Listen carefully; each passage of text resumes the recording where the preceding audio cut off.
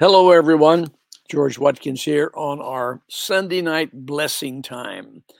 Just a time together to enjoy the good things of God, talk about the merits and the benefits of a loving Father, and some secrets that He shares with His children. Along the way, we enjoy some relationship together, some fellowship, getting to know one another a little bit better. Sunday night blessing. Some of you, I'm sure, if you're a little younger, have not had a background in the Sunday night church service. And that's where this thought comes from. Is the Sunday night meeting together. There was not very many Sunday nights in my life that we didn't go to church on Sunday night. Now, the original idea of a service on Sunday night came somewhere, I believe, in the earlier mid 1800s when they were operating factories 7 days a week. And some of the workers couldn't come Sunday morning. So they started a Sunday night service. And that became a tradition. And of course, when Pentecost came along, it picked up that tradition, and it was a hard, fast rule that we went to church on Sunday night. When I was a young person, a kid into my teenage years, we had church Sunday morning, Sunday night. Monday night, we did house to house calling or, knocking on doors and so forth. And then we had Tuesday and Thursday night service. And then we had a Saturday night street meeting and prayer meeting. And then back to Sunday. Church was our world. And I don't say that in any kind of despairing way. It was a way of life that raised up generations of people that love God and love the church. But societies have shifted and changed, and Sunday night is just about gone for going to church. Very difficult to find a church open on Sunday night. Personally, as a, a seasoned veteran, I think it's a waste of good property to leave it closed. If I had my way, I'd be doing service every day. Well, that's the evangelist in me, I guess. So, welcome to our Sunday night blessing. I'm going to talk a little bit about deconstructing so God can construct, tearing down so God can build up, getting rid of something so God can replace, giving away something so you'll get more back in its place. That's the thought for today. We may not take a long time to do that, but I just didn't want to miss this Sunday night blessing with you. Amen. Deconstructing. Now, I've got some show notes below, or at least the notes on the thoughts for today. Deconstructing the God you know that so that you can meet, so you can be introduced to the God that you will meet. Something like that. When I wrote it, it was clearer than that. Deconstructing the God you know so that you can meet the God that you're going to know. Now, that sounds a little confusing, but I deal with people every day that have an idea of God that has nothing to do with the God that I know. They have an idea about a God who's looking to find fault in them so he can give out punishment, break legs, and have car crashes, and give them cancer and kill their kids. That's not the God I know, but that's the God they know.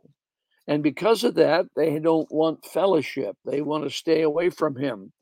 They want to go to heaven. They don't want to go to hell, so they got to put up with a mean God. Oh, come on, folks. Deconstruct that, tear it down. Let the Holy Spirit help you tear down some of your old theology. Now, that may be a little extreme for you, but there may be some things in your life that need to be torn down, some grandma's, theology from the past. I'm not picking on grandmas. Thank God for them. I'm married to one. But some of the things that are passed on from church to church and person to person about a God who's looking for trouble, a God who's trying to find out how to put you in hell, and he'll do it. I mean, my goodness, when I was being raised in our Pentecostal church, we could go to hell for some small infractions, drinking a beer, smoking a cigarette, going to the movies. If you were a woman, you cut your hair. In some places of the nation, some of the Pentecostal and holiness that came out of the holiness movement, they would send you to hell for cutting your hair. Wear the wrong color dress, you could go to hell. Oh my goodness. What kind of God is that? But that's the God that's been passed on from generation to generation in some cases. Now, many of you listen to me don't believe that. Thank, thank you, Jesus. And you may think it's extreme, but I'm reaching for someone who needs to have their idea of God taken down so God can give them a, a image, a picture, an idea, understanding, a revelation of who God really is to them. Strip it all away and come into a fellowship, an encounter with a loving Father that will absolutely blow your mind, as we could say or do say.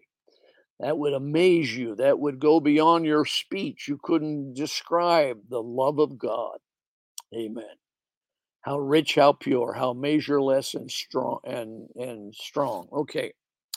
Now, what do we do? Give it something away. Now, I made an illustration of the Dead Sea. The Dead Sea is only a taker. It doesn't give. It's just a taker. It takes in water and refuses to give it out. And because of that, there are no living creatures in that sea. It's dead. It's known for one thing: dead, dead, dead. Okay. Well, that gives us an idea then that if we're going to have an intake, we need an outlet. There needs to be some kind of outlet. So here's a principle. Given it shall be given to you, pressed down, shaken together, and running over. Now, that's the flow. You have, when you get something in, you give something out. A hoarder, someone who gathers and never gives, ends up in a house or some kind of dwelling place. They're living in a small little tiny corner trying to have room to sleep while the house is filled with trash, junk, garbage, and yet they consider it to be treasures. You see, that's the hoarder, never gives away. Now, how about forgiveness? You receive forgiveness by a generous Father who is loving you, and he will always forgive you. But if you never have a release of forgiveness to someone else, then you become stagnant, dead water. Your whole life begins to implode until you have no spiritual joy. I'm not saying you're going to heaven or hell. That's not the issue. It's the living the life that God desired, expected, created you for, but it has to do with that flow in and out, in and out.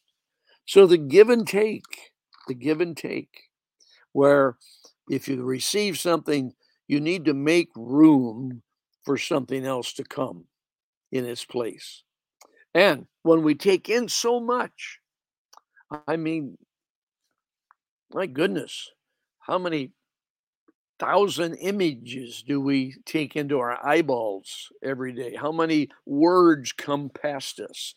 Even if we're diligent and we're searching to find out truth, we take in things that have dead sticks in them and man's idea. We don't know it. It sounds pretty good, but after the Holy Spirit shifts it out, we find out, well, that doesn't really sound right. What do you do with it?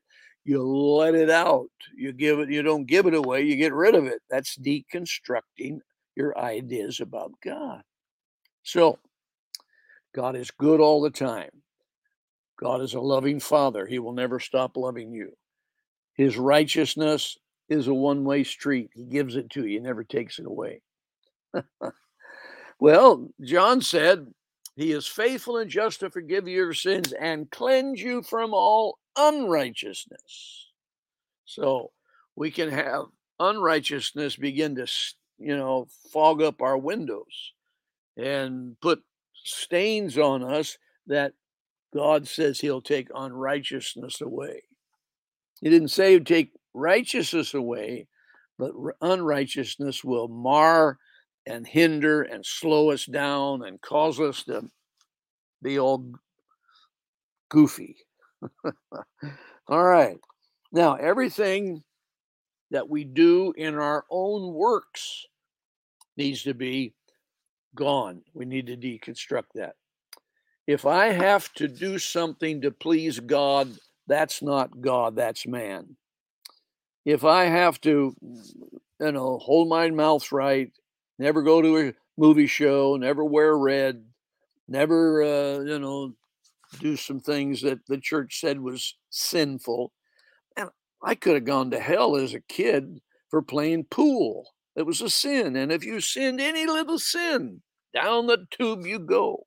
That's not the God that I know today.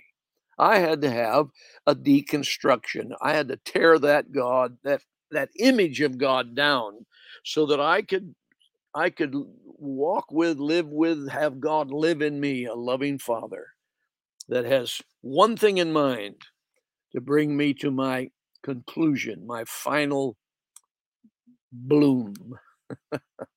I haven't bloomed yet, folks. I'm still in the bloom. And so are you. Let God fulfill His desires in you. Amen. Now, this whole thing about works, man's works, things we do to please God, it's huge. I mean, it's infested everything that we do sometimes, including giving money, tithes, and offering. If I don't give, God won't bless me.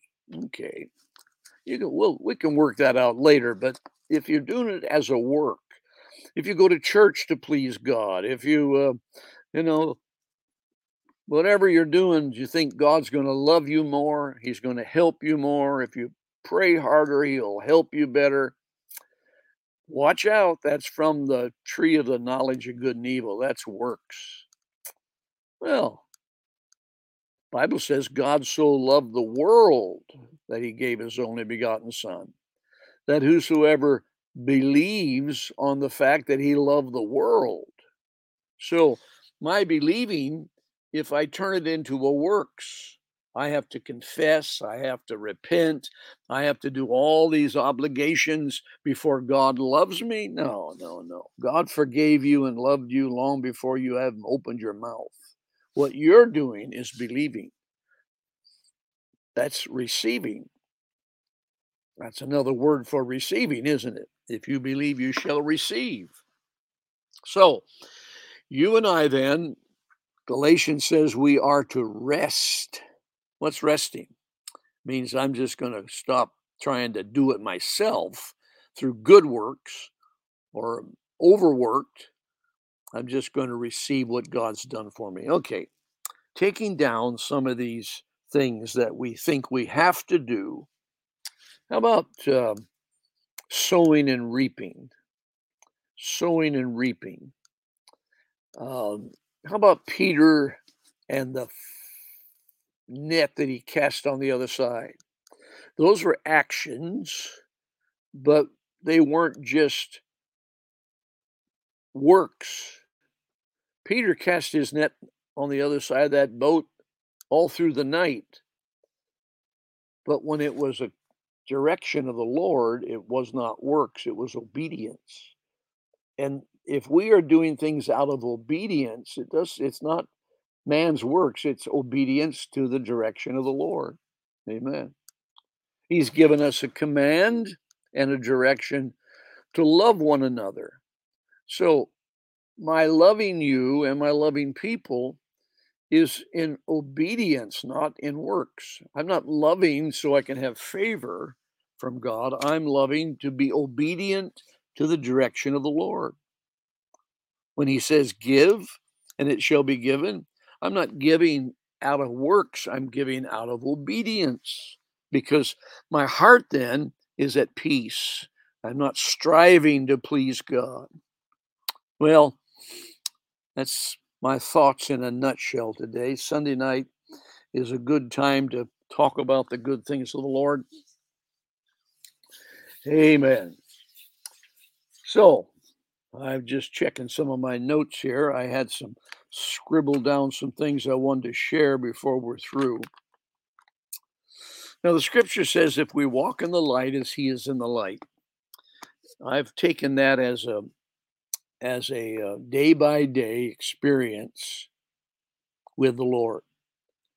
Often I'll look back in my life and pick up some regret and some, oh, I should have done it different. And why didn't I see that? And I'm quick now, took a while perhaps. I'm quick now to remember that that's what I understood at the time.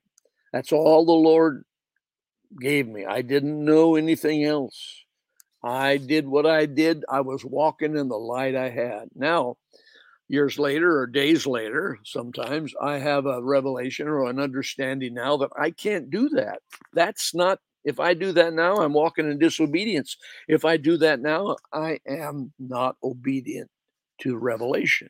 So if you'll just walk in what you understand, tomorrow, next week, next year, you'll have an understanding that's greater now, greater than, than it is now. That's called growth, maturity, increase. But it's all done in rest. It's all done in just love the Lord your God with all your heart and your neighbor as yourself. That's the two commandments he gave. Amen. Did you ever notice Jesus knocked it down to two? Because we can count to two. He knew I was coming along. So old George just he needs two. That's all he can count. Amen. Well, a little joke there along the way. Amen. All right. Well, I want to bless you today with that. And meanwhile, don't forget to tune in this coming week at early mornings. We're there every morning, continuing on just to spout the good things of God and encourage the folks. Hallelujah. Now, don't forget, if you haven't checked out some of our other activity, you'll find we have a web page down below. You can go look at some of our things. Also, YouTube has all the archives of the last 1,000 videos we've done in the last 4 years. If you have, if you want to do some good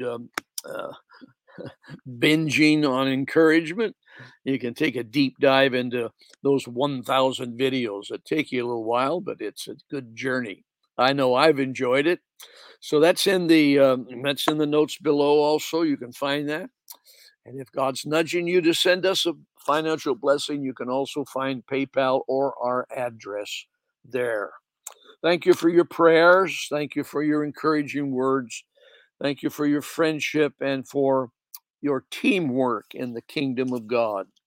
Some of you I don't know, but I know if you're in the kingdom, loving Jesus, then you're doing the work that builds us all together. We work together in this. Amen. Well, may the Lord bless you. May the Lord keep you. May his countenance radiate from your face like it did from the face of Moses. You watch people be amazed at your generosity and your love for the kingdom and love for them. See you in the morning. God bless.